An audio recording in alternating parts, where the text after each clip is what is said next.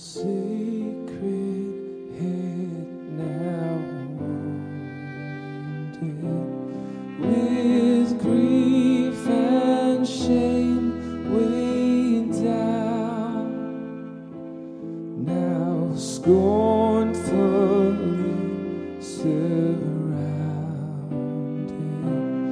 with thorns, thine only crown. How pale thou art with anguish, with sore abuse and scorn. How does that visage languish, which once was bright as morn?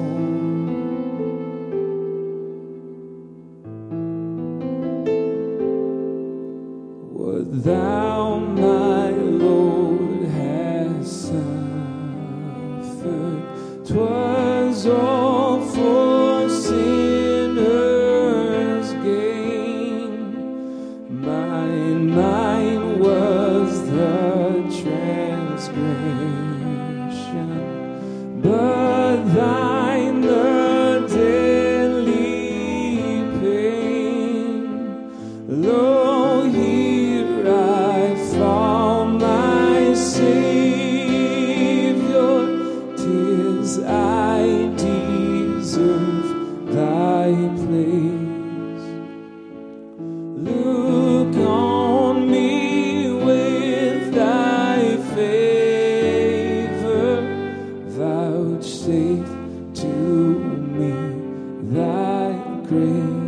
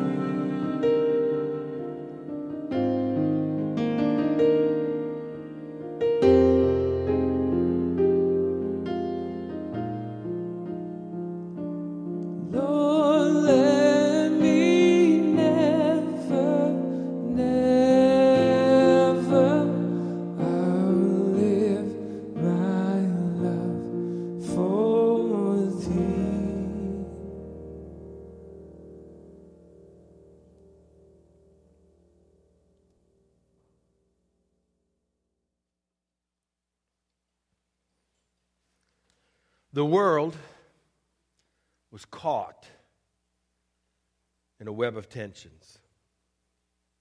It had been 400 years since the nation Israel had heard from their God. And it was creating tension.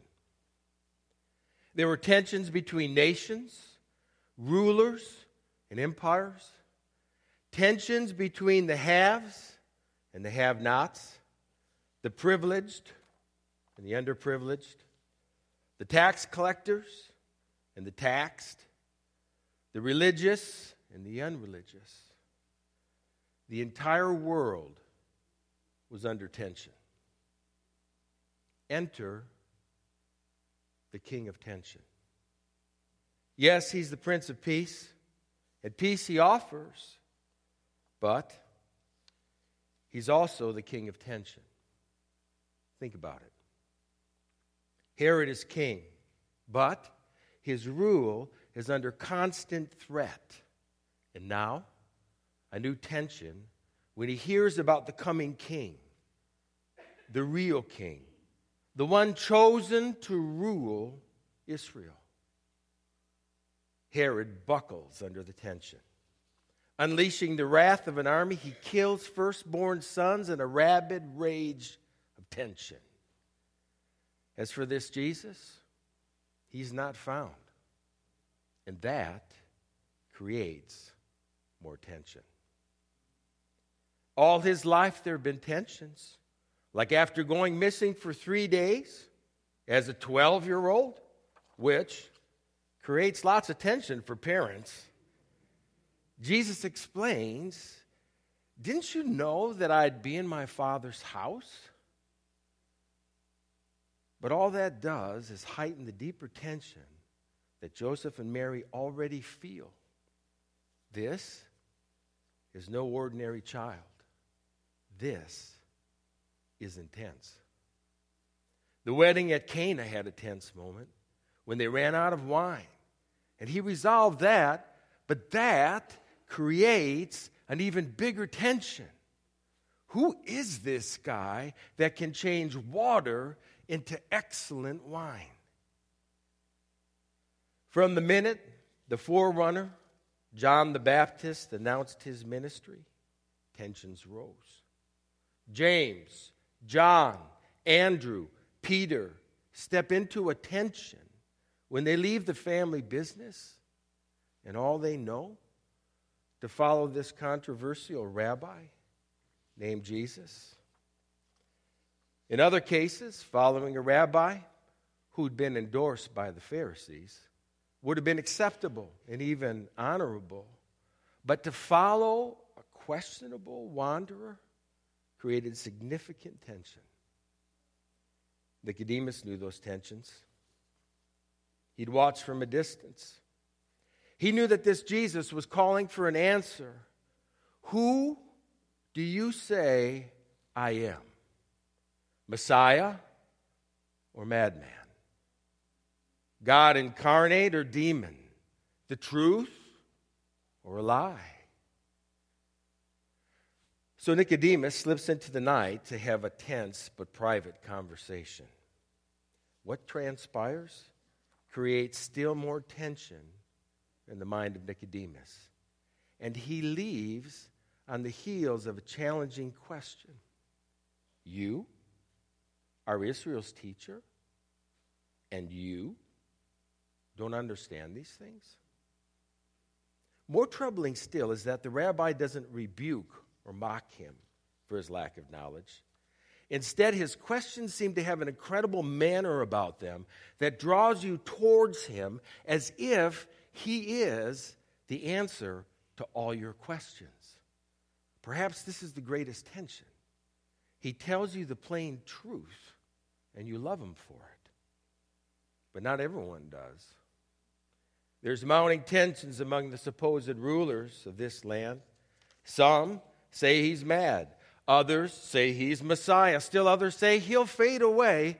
But then the tensions go public, and Jesus answers their accusations with brain-numbing clarity. Like the one day, in a tension-filled moment, an apparently adulterous woman is brought here before Jesus. The Pharisees would like him to settle the tension by delivering a command. Stone her or condone her. You could cut the tension with a knife.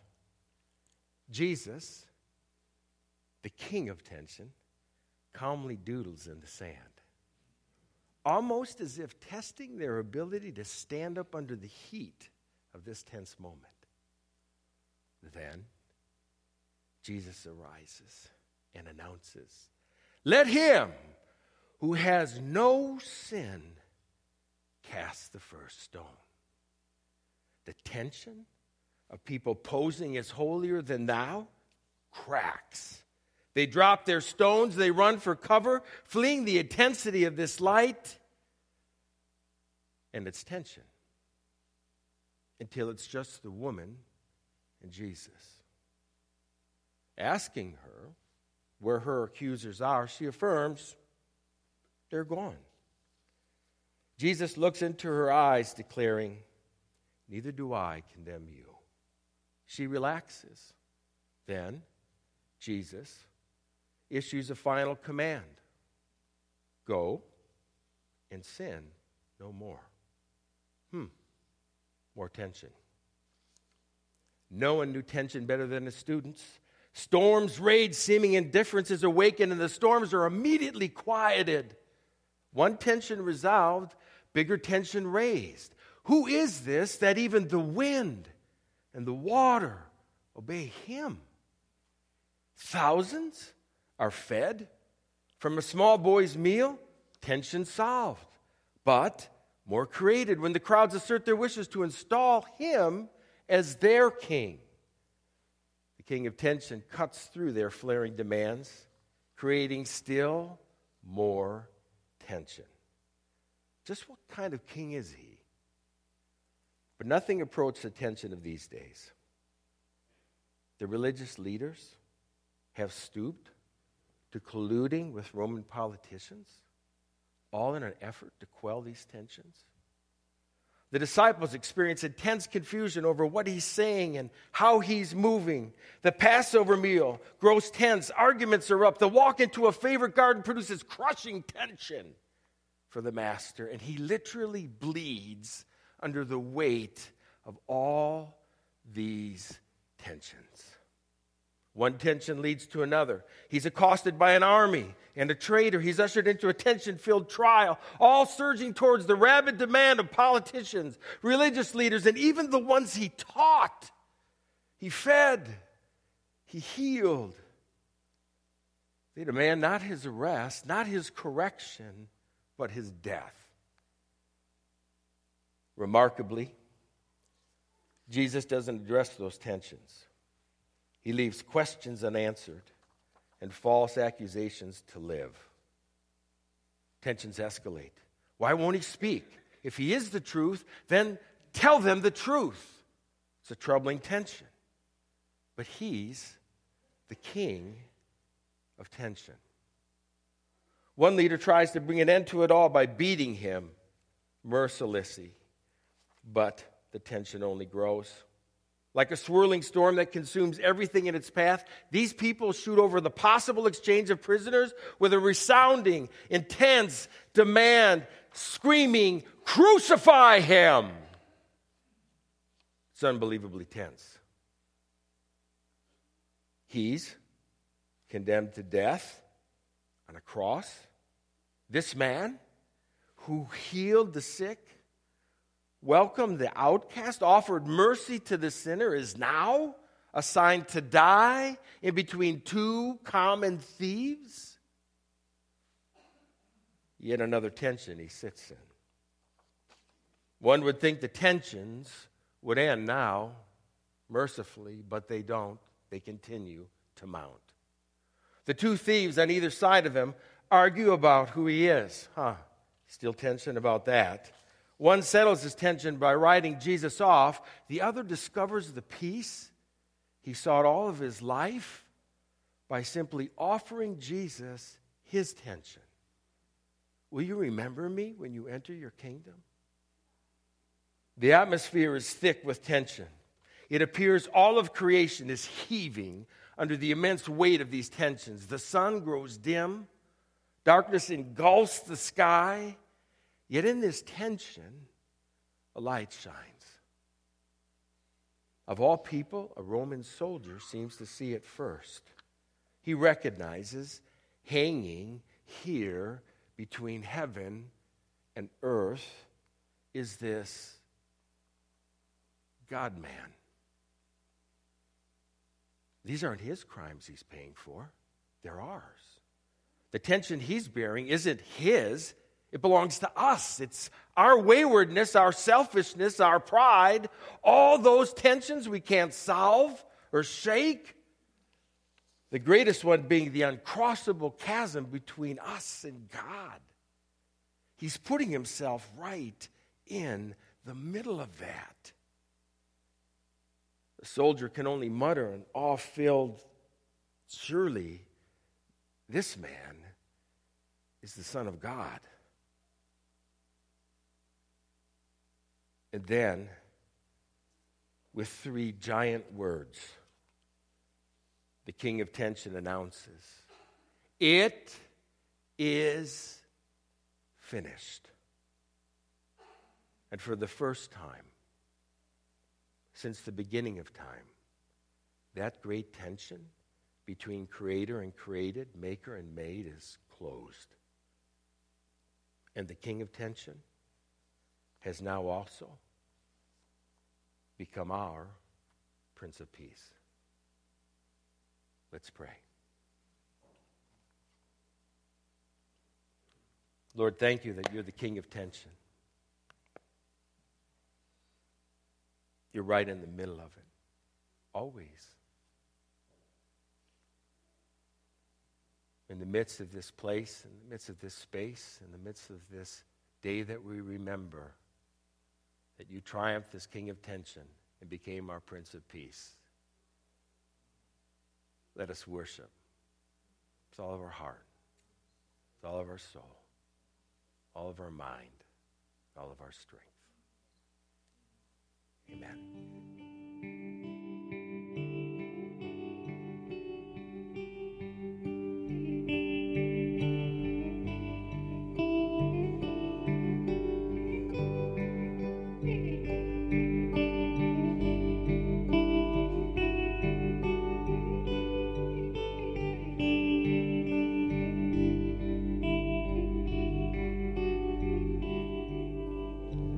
Your spoken words were formed. You breathed and life was born. You knew that one day you would come. So far from heaven's throne, clothed in human form, you showed the world the Father's love. You gave your life away. You gave your life away. You gave your life away for me. Your grace has broken every chain. My sins are gone, my debts were paid. You gave your life away for me.